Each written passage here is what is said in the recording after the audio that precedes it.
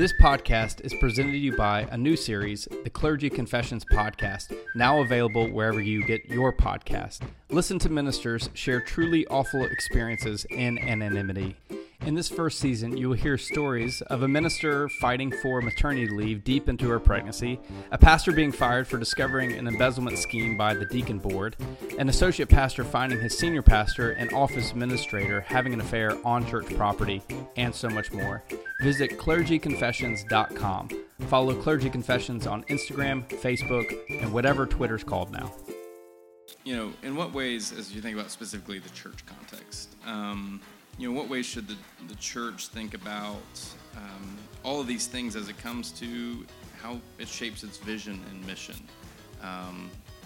People kind of, I guess, the tendencies towards to give to things that people feel like are actually making a change in the world.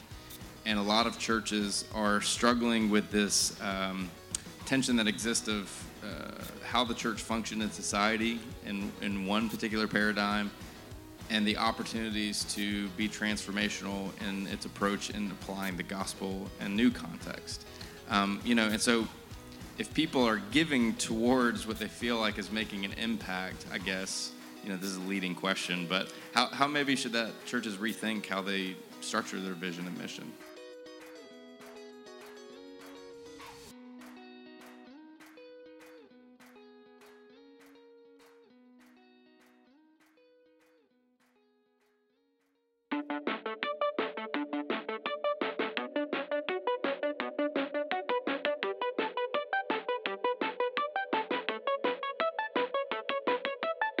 Welcome to the CBF Podcast Conversation. We know that conversations matter, so each week we are grinding through the critical research to bring you the best stories and resources of people doing groundbreaking and innovative work in renewing God's world. I'm Andy Hale, your CBF Podcast host, and this year we're celebrating our 7th year of the podcast, bringing you even better interviews worth your time, attention, and collaboration. These episodes are not intended for you to listen to in an island unto yourself. Get online, share your insights, thoughts, and feedback from the podcast with us on CBF's Twitter, Facebook, and Instagram pages. We also want you to join the CBF podcast community through our CBF podcast listener support page at cbf.net/podcast support. We see you, Pasadena, California, Louisville, Kentucky, Beaverton, Oregon, and Frankfurt, Germany. First-time listeners and long-time listeners, we are grateful you are here for the conversation. We want to give a special shout-out to some of our listener supporters: the Honorable Charles Quall, Caroline Bell, Cindy Folden-Lord, Trip Hawthorne, Bill Johnson, Carson Fushi, Ralph Stocks, and that generous anonymous donor that keeps giving in honor of CBF Grump. Thanks for listening. Little Rock, Arkansas, Pittsburgh, PA, Ashburn, Virginia, West Yellowstone, Montana, Tamworth, Australia, and Hamilton, Canada. First-time listeners and long-time listeners, we are grateful you are here for the conversation. And before we move on, we need to give a word of gratitude to our annual sponsors, including Zondervan Media Company, Baylor University's Garland School of Social Work, Baptist Seminary of Kentucky, A Model Ministry, and Gardner-Webb University's School of Divinity. Finally, and I promise this is it, don't forget to like and share this episode on your favorite social media platforms. We need to pause to tell you about one of our annual sponsors, Gardner-Webb University School of Divinity. The Gardner-Webb University School of Divinity aims to equip, nurture, encourage, and support men and women for their best service in the kingdom of God. Offering several programs, including master's and doctoral levels, you'll be equipped and encouraged to discover the unique place where your faith reaches out to meet the needs of the world. Now enrolling for fall of 2023. For more information about Gardner-Webb Divinity programs, scholarships, and grants, call 704-406-3205 and visit gardner-webb.edu. Well, our guest is Shauw Caps. She is the President and Chief Development Officer of the CBF Foundation. Shauw, thank you for joining the conversation. Thank you for having me. I felt like we've done this before. Right? Deja vu. Shauw, just discussing, I can't imagine that anyone would not know the answer to this question, but what exactly is the CBF Foundation? Yeah, it's a great question. So the CBF Foundation works like many other foundations. We receive, we invest, and we steward. We work with individuals and churches to receive, invest, and steward long-term sustaining assets in order to fund all the different CBF-related ministry causes, which includes ministries of local congregations. So for churches, tithes and offerings have been the primary mode of funding the work of the church. However, we know that many churches are changing drastically. Yeah. We've seen a reduction in participation, the fading of a generation most associated with faithful tithing. So how is that forcing churches, which is a hard word, to rethink their funding model? Yeah, for sure. We're in that sort of crucial point now where churches are indeed rethinking that, and I think they're now also more open to considering other possible models when it comes to cultivating generosity within their own congregation. I think what we're seeing is a shift in the landscape of religious giving from a more traditional paradigm to what we call the emerging paradigm. So the traditional paradigm is what we all are familiar with, where there is this sense of duty and obligation to give to the church. So the church doesn't really need to do a lot of, active asking or active promotion or even active telling of the story of what people's gifts, the impact that people's gifts are making. Mm-hmm. Why give to the church? But that is changing, especially with younger generations. In terms of why they give, it's really important to connect the impact of the gift, the stories. Why should we be giving to the church beyond just the moral obligation to give? So I think churches are really needing to rethink. Churches are moving towards understanding and learning like a nonprofit, because churches are nonprofits. And they're starting to learn the ropes of what that means when it comes to raising resources and funds to fund their ministries. So boomers and the great generation, they're leaving behind a legacy, if you will, of maybe something that hasn't come before them. This sense of wealth that actually came out of those decades. So how does the foundation help with this as you think about people who are wanting to leave a legacy? Absolutely. So one of the things that we're really helping churches to do and to start to begin thinking, if they have not thought of it already or do not have a legacy giving program in place, is to consider putting one in place. Because like you said, we are in the midst of now until the next anywhere between 15 to 20 years in the midst of the greatest wealth transfer, where baby boomers are aging, and that the greatest wealth it's really the greatest opportunity for philanthropy, the biggest one ever, where trillions of dollars are being passed on to the next generation, and a big portion of that will be given to charity, right? Charitable causes. And we want to make sure that that our churches are at that table. And we know that if we don't ask, or if we don't actively promote and educate church members that there is a way to leave a gift in their will, naming their church as a beneficiary of their estate, of their life insurance, of their IRA, then the church is going to lose out on that. Because a lot of times it's not that members of congregations don't want to leave, bequest, give. It's because they don't know how, or they don't know there's an option. So it's really important, just the mere mentioning and educating about legacy giving, and that it is something that is doable. A lot of times people have a lot of misconceptions about legacy giving. It sounds so big and royal, and you often hear of it in the context of like higher education institution and related to buildings named after people. But the truth is, planned gifts, legacy gifts are within the reach of most of our congregation members. So talking about money is hard. Yeah. And while there's spiritual formation around the concept of tithing. And I think a lot of ministers feel comfortable doing that. I think a lot of ministers, if they're honest, would feel very uncomfortable with the idea of talking about legacy giving with their churches, or even churches starting endowments, because there's a lot of churches that almost, I served a church one time, they said that kind of feels like gambling with the stock market, you know?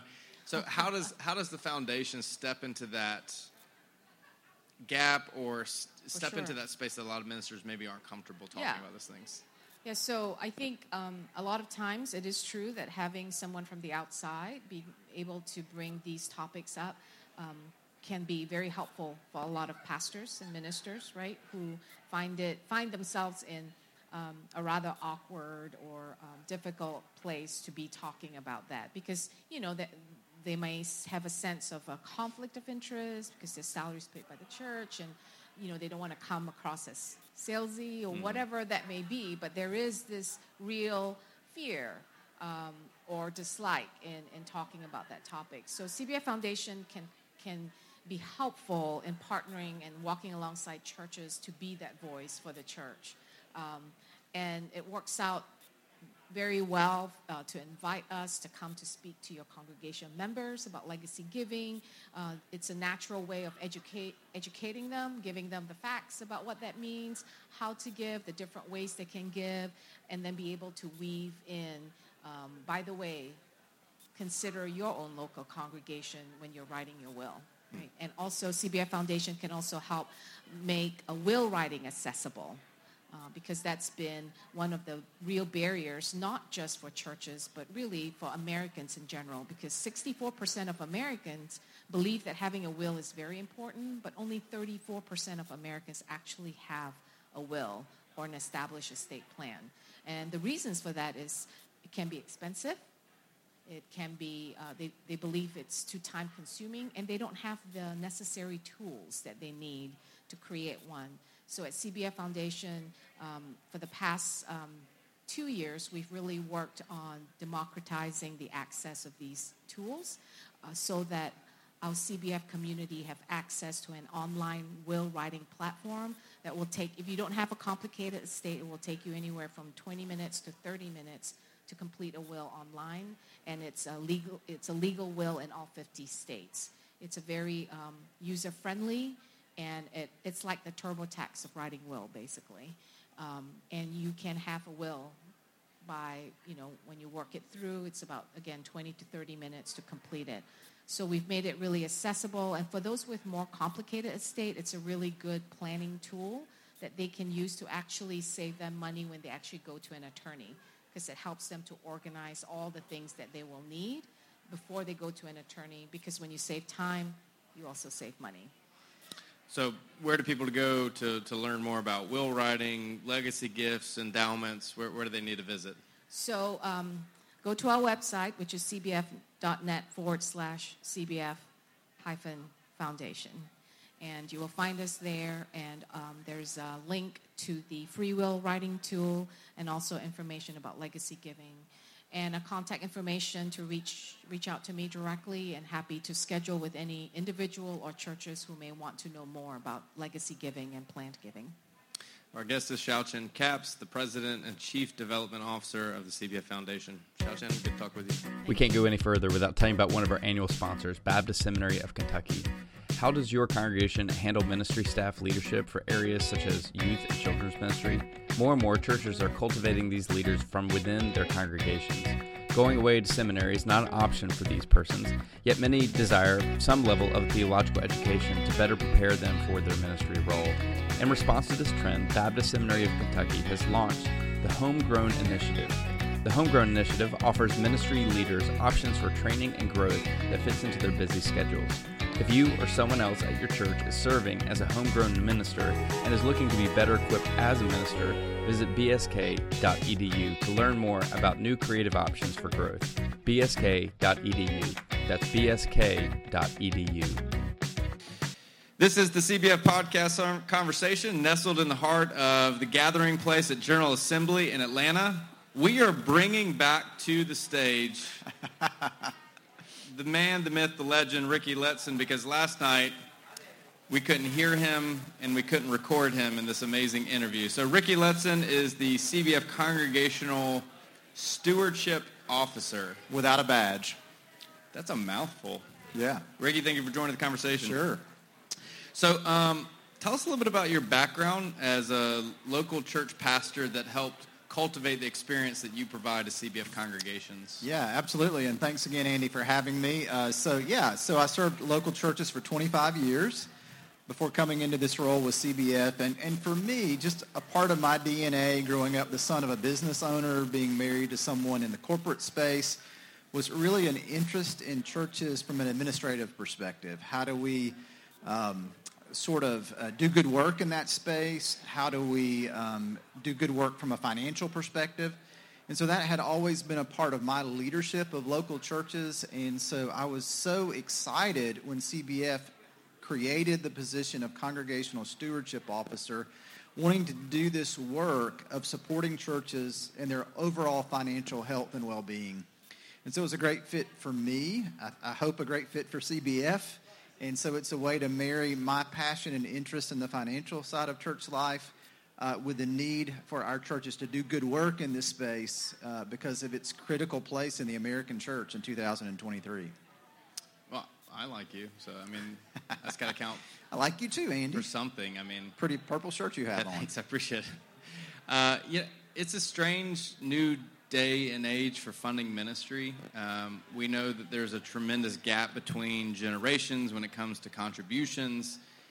So how is this leading to new funding models for churches? Yeah, great question. So we definitely need to and want to see our churches continue to grow our people as people of generosity.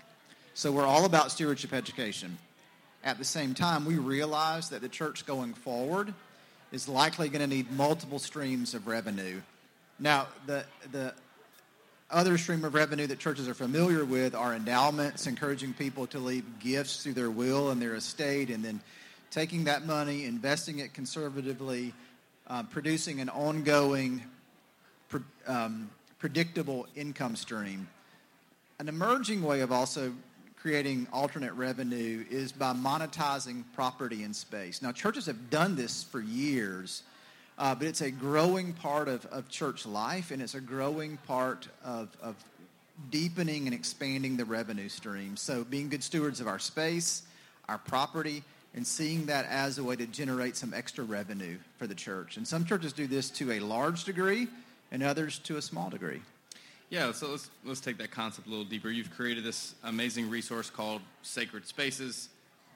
I have a copy of it down here. It was displayed the first time we did I'm this. sure you've read it.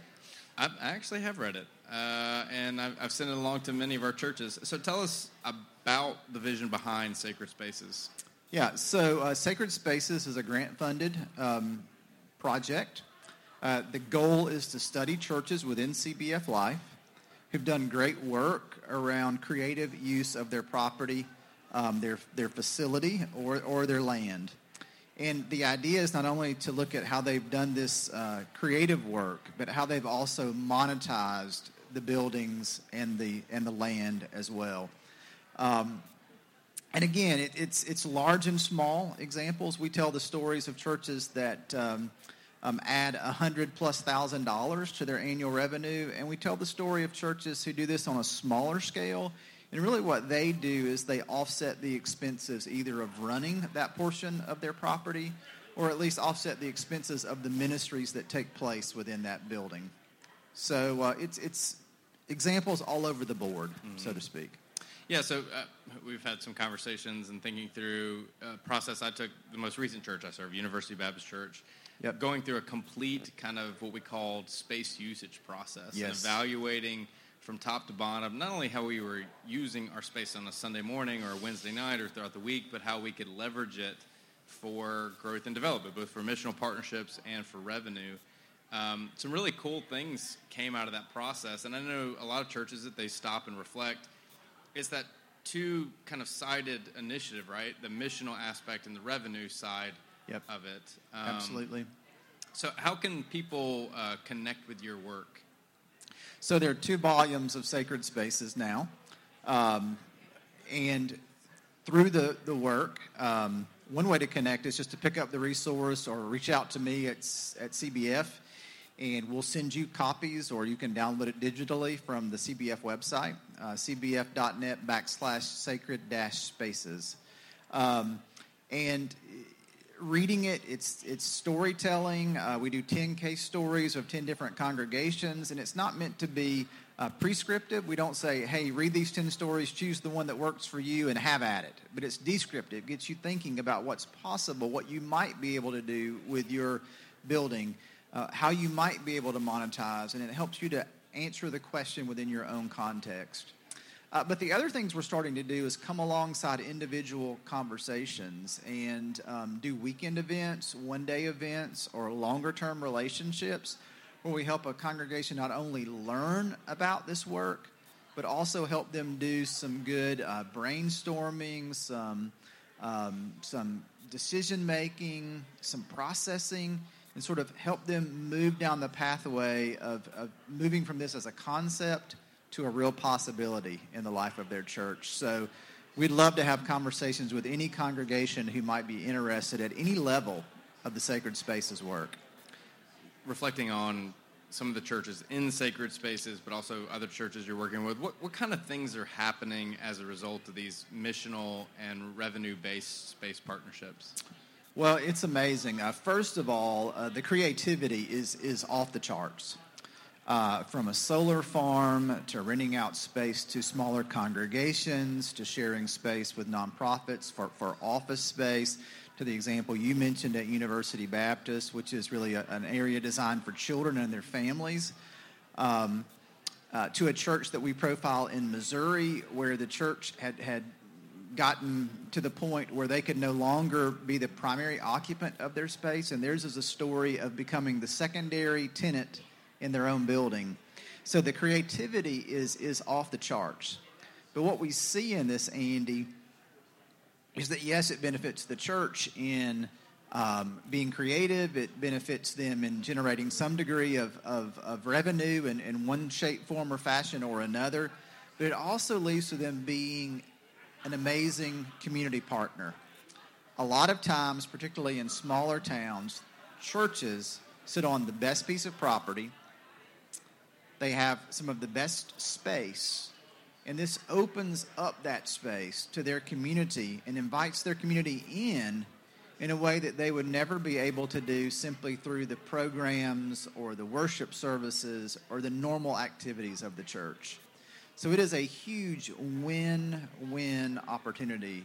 It's great space usage, it generates revenue, but it's a huge way to become an altogether different sort of partner in the life of your community. I think one of the key kind of aspects of that churches take advantage of the opportunity to cultivate these things, but don't miss the opportunity to also be the presence of Christ there. You know, being Absolutely. a hospitable presence, being gracious host, finding ways to invest in the lives of people that are coming there and they get to know you. That has an effect on the community, and it gains a reputation for the church in the area. Yeah. So you got two publications of this coming out. Yep. What's another project you're working on you want us to be aware of? Yeah, so in the area of stewardship education, I just came from a lunch with a group of ministers from congregations who have just finished what's called Cultivating Generous Congregations, which is a cohort that CBF offers. Actually was piloted by CBF South Carolina and CBF North Carolina back a couple of years ago. We offer it in the winter and in the fall. We do 12 or 13 churches at a time, and it's a 4-session look at what it looks like to build and grow our people as people of generosity. In 2023, it's done in partnership with the Lake Institute. And so we're actively recruiting right now for our fall cohort. We've had 47 churches who have now graduated from Cultivating Generous Congregations. And we think this is a huge opportunity to help churches, ministers, lay leaders think about how they can actively promote stewardship and grow their people as people of generosity in a healthy, authentic, appropriate way in 2023. So that's another initiative that we would love to invite congregations to be a part of alongside the work of Sacred Spaces. Our guest is Rickey Letson, the CBF Congregational Stewardship Officer. You can learn more about his work at cbf.net. Rickey, thanks for doing this again. You bet, Andy. Thanks so much. We are pausing to tell you about one of our collaborative annual sponsors, a model ministry. Are you a church leader who's committed to keeping children safe? If so, then a model ministry is for you. We are a registered nonprofit organization specializing in safety education, policy writing, and risk assessment to mitigate child abuse in ministry organizations. We understand that child safety is a top priority for churches, and we're here to create a safe and nurturing environment for all children. Our founders can provide the resources and support needed to implement effective child safety policies and procedures. Visit amodelministry.com to learn more about our services and how we can help keep children safe. Since 2016, CBF episodes of interviews with authors and practitioners for conversations that matter.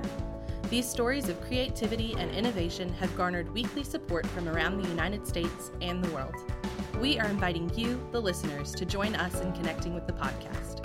Become a monthly listener supporter and receive some perks, including name recognition on the podcast, questions for upcoming guests, free books from the podcast, joining the podcast for an interview, and a VIP experience with the General Assembly podcast guest.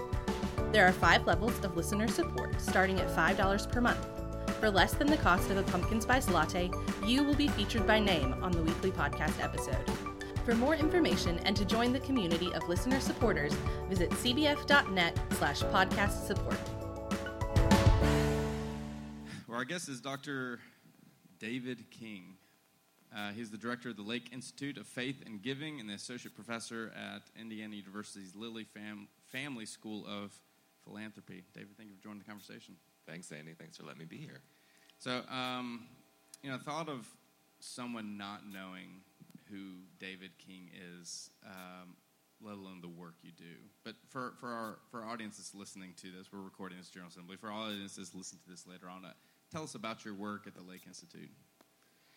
Yeah, it's really a privilege to be at Lake Institute. We talk about that we are the best school of philanthropy in the world, probably because we're the only school of philanthropy in the world. But Lake Institute's been around for about 20 years with this express mission of digging into the intersection, how faith inspires and informs giving. So we take several things that are sometimes difficult to talk about, faith, and we throw money into it, and we put those two together. But our real mission is not only to dig into the research and scholarship about what we know around fundraising and faith-based communities, congregations, and nonprofits, but also a lot of practical training, professional development training, working with pastors, executive directors, leaders on questions of stewardship and generosity. And then we pull together what we think of as sort of public conversation.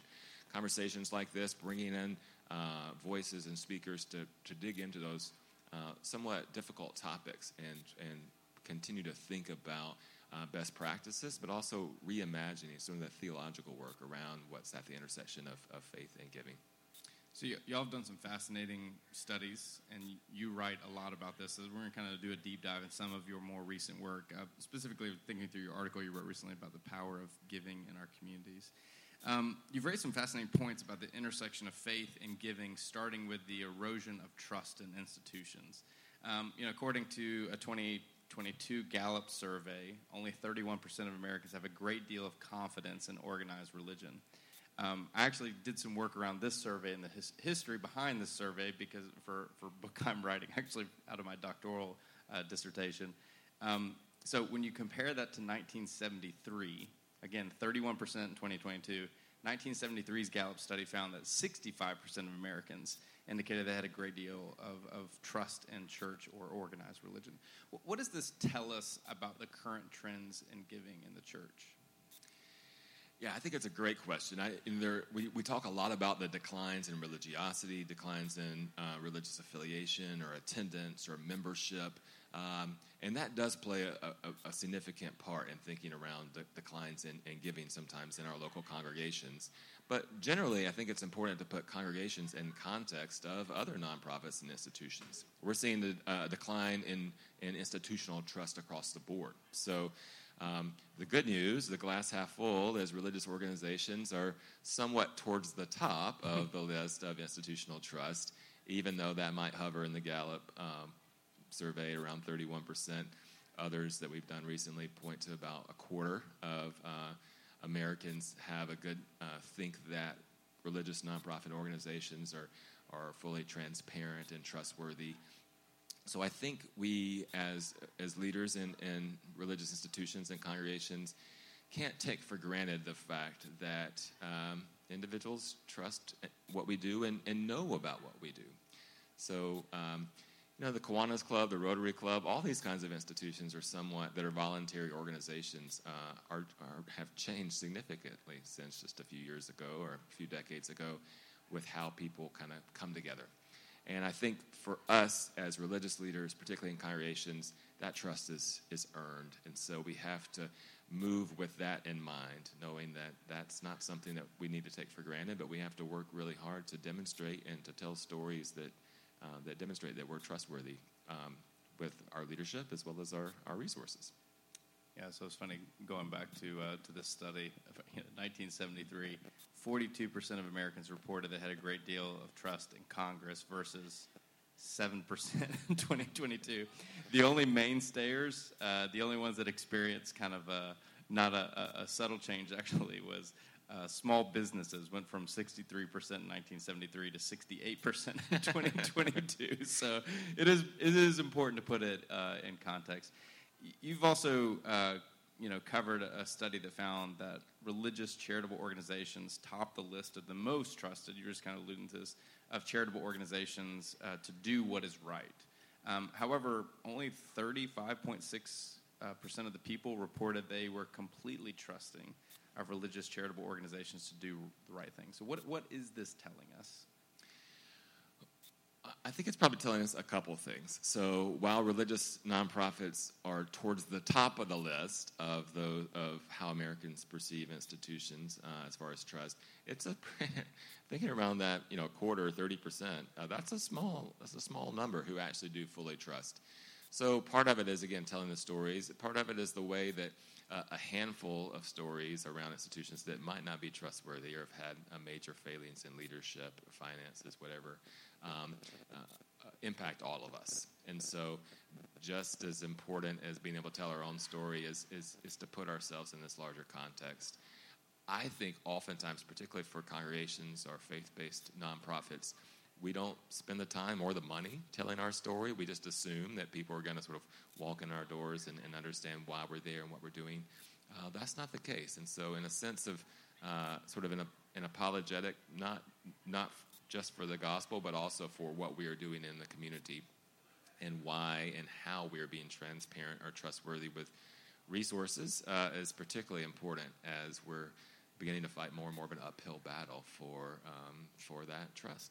Yeah, let's go right there. You use that word transparency. That's the concern for donors. So tell us how this might inform the way the church should approach its monetary practices when it comes to a concern over transparency.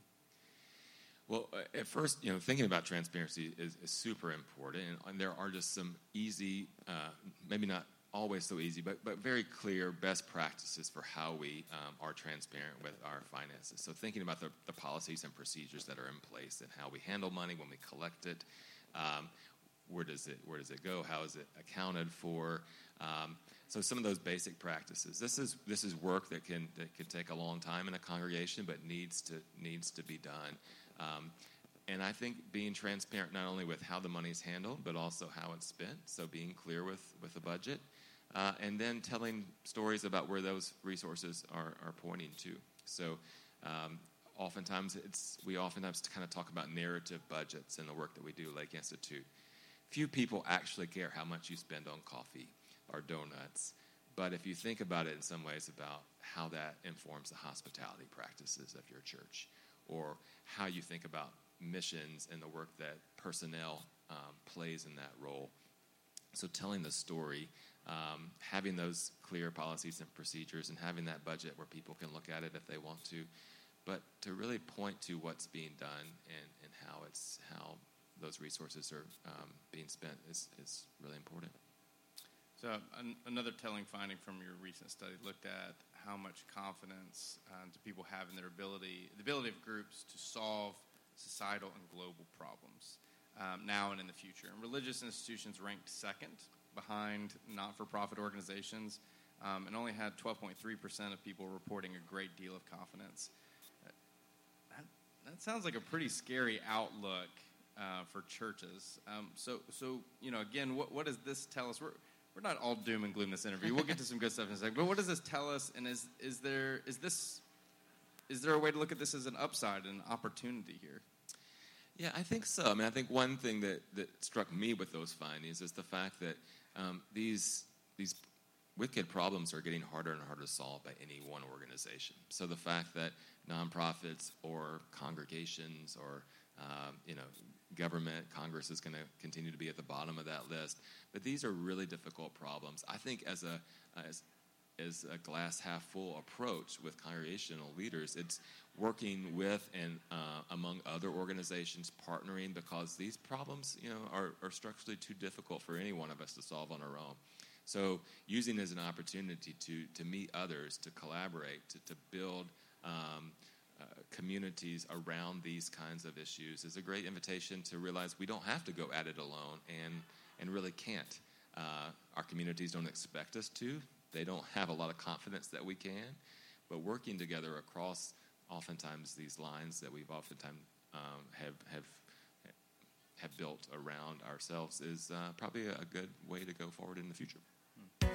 Let's take a break to tell you about one of our annual sponsors, Baylor University's Garland School of Social Work. What is social work? At Baylor University's Garland School of Social Work, it's empowerment, service, and justice. It's ministry, counseling, and relationship building. It's faith, practice, and community. But above all, it's learning how to help others thrive. Social workers can be found addressing the full scope of the human experience in churches, schools, prisons, government agencies, senior living centers, nonprofits, and Fortune 500 companies. Careers in social work profession are vast and varied. What is social work, you ask? It's much more than you think. Visit gsswstories.baylor.edu to explore more. All right. I do hate to be all doom and gloom in this interview, but your study also found, I say you, like, you're responsible for what people think. Just reporting. Yeah. But, when thinking about nonprofit and philanthropic sector overall, you ask the question, do people believe things are headed in the right direction, or are they off the wrong track? And only 17.6 reported they believe things are headed in the right direction. What were the reasons people reported, that they didn't think things were headed in the right direction when it comes to nonprofit and philanthropic work?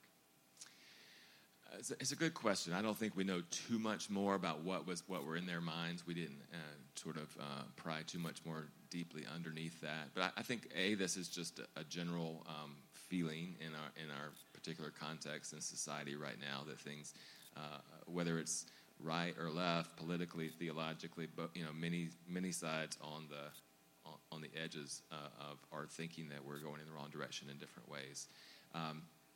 I think being able to, as leaders, to articulate what those problems are, the difficulties that are involved in our society that make us need to continue to kind of engage with one another. I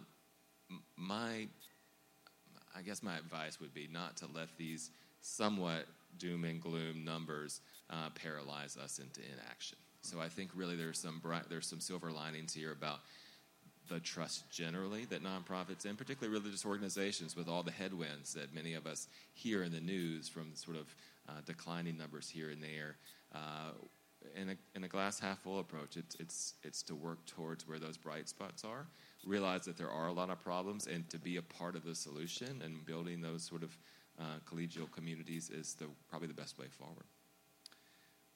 In what ways, as you think about specifically the church context, what ways should the church think about all of these things as it comes to how it shapes its vision and mission? People kind of, I guess, the tendencies towards the gift of things that people feel like are actually making a change in the world. And a lot of churches are struggling with this tension that exists of how the church functioned in society in one particular paradigm, and the opportunities to be transformational in its approach in applying the gospel in new context. And so if people are giving towards what they feel like is making an impact, I guess, this is a leading question, but how maybe should that churches rethink how they structure their vision and mission and application, not just on a website that looks great? Yeah, that's a great question. In our work at Lake Institute, we talk a lot about sort of what we would push towards as a paradigm shift in the way we talk about giving. And so it's very true that in the last generation, and this is not just millennials, Gen Zers, and on down, but across generational cohorts, we're seeing a shift from financially wanting to give to support institutions or sort of out of a sense of obligation, giving back to one's local community, instead of focusing in on a passion and desire to give where someone's passion, values match up. And so oftentimes what we do in our congregations is is invite people to give out of that sense of obligation. We as the leaders know what's right. Here's the budget. We ask that you give to it. Trust us as an institution to know what's best. What if instead we sort of invited people to help discern what they're passionate about, where their values are, and illustrate how the congregation, our institutions, are doing work squarely in that space, and invite them along with us to point to that work. And so really it is beginning to take that shift and move away from this model built on institutional trust and obligation and duty and how we might invite people to give, to where we are, which is having to earn that trust and alignment with passion and values. Congregations, religious leaders, should be really good at that. Asking discerning questions about what you care about. Asking questions of how you might imagine what the world would look like if we were able to move in this direction. Use those skills that make you really good at pastoral care, leadership, in casting that vision and mission so that it feels real and invites people along with you, and that's where that alignment and passion and values are, that you'll find people who are just ready and willing to give. Switching gears a little bit from kind of this study, you all look at kind of generational contributions to these types of things. What have your studies found on Gen X and younger, so millennials and Gen Z, when it comes to religious philanthropy, for lack of better terms? Yeah, a couple of things. So one would be the word giving or philanthropy or generosity in general. So younger generations, this is again true across the board, but more so with millennials on down. Think of the word generosity in broader terms. And so instead of simply giving or volunteering to a 501c3 nonprofit entity, whether that's a congregation or the Salvation Army or Catholic social services, they think much more broadly. So things that don't actually count as a charitable gift as far as the IRS is concerned, like making a political donation, working on issues around advocacy, for instance, or simply giving $50 to their friends' GoFundMe. All of these kinds of what they would think of as charitable acts fit into sort of our broader definition of generosity. So that helps us reimagine the picture in some ways, because there may be a decline in giving percentages of households that are giving if we keep that same definition of how many Americans give to a 501c3 nonprofit, to their local congregation, let's say. But if we open the door more broadly, we can see people are primed and ready to be generous.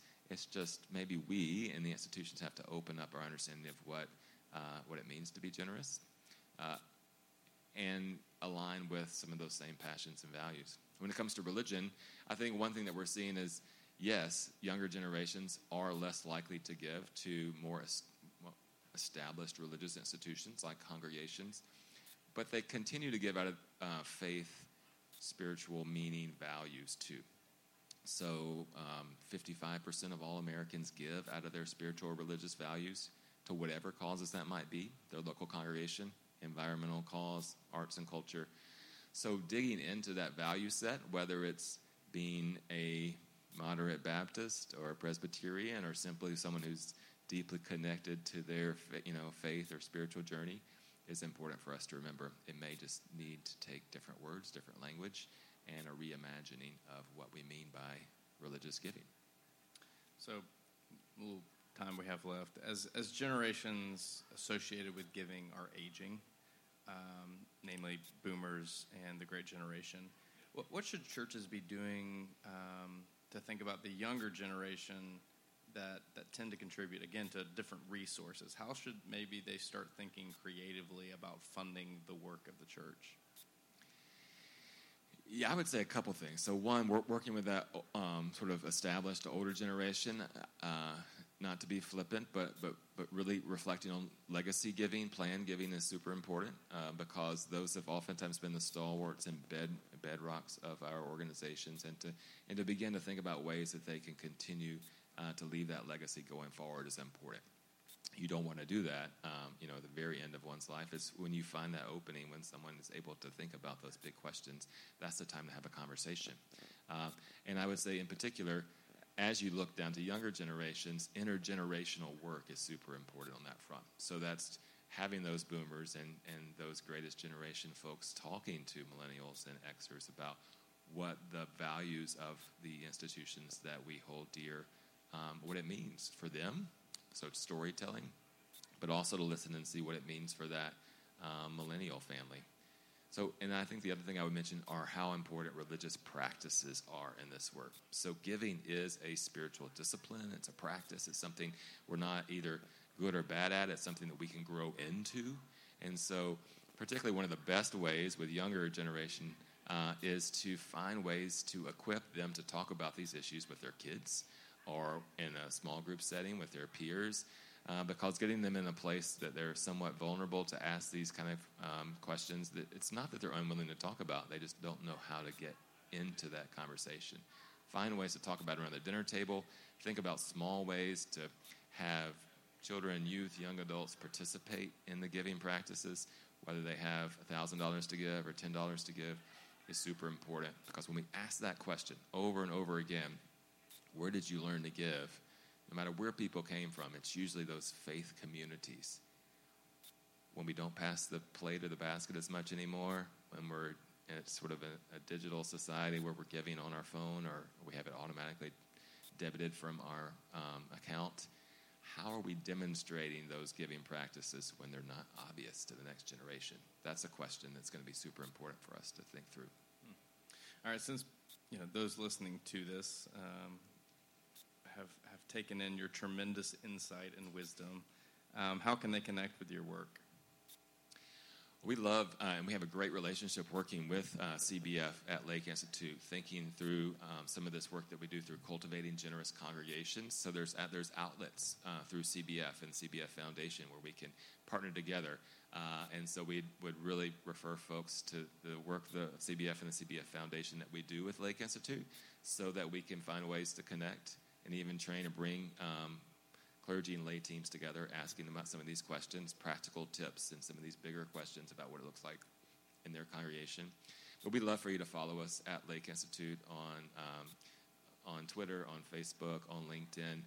There's where you'll find links to our website, where we have what we call our new resource library. So not only do we do these courses, but we try to curate some of the best resources, some of them written by colleagues here at CBF, on whether they're stories, their illustrations, their worksheets, that we can find ways to kind of, whenever you need it, kind of dig into those resources. So that's lakeinstitute.org, but you can find it if you follow us at Lake Institute. But we're here to be a resource, and so if we can find things that relate to this intersection of faith and giving, hopefully you'll find it at our website. For those listening to this podcast episode later on, just know that David actually models this generosity. We've attached in the episode notes his credit card, and you can use that for any type of charitable donation that you want to give to in his honor. So thank you, David. It's very generous of you. Glad to do that. Yeah, I'll send the bill your way. We are grateful for a chance to pause to tell you about one of our annual sponsors, Zondervan Media Group. Explore the depth and beauty of Scripture with the NRSV Updated Edition. With provisions based on new contextual evidence, historical insights, and linguistic precision, this updated edition of the NRSV delivers a translation of Scripture based on meticulous care for accuracy and readability.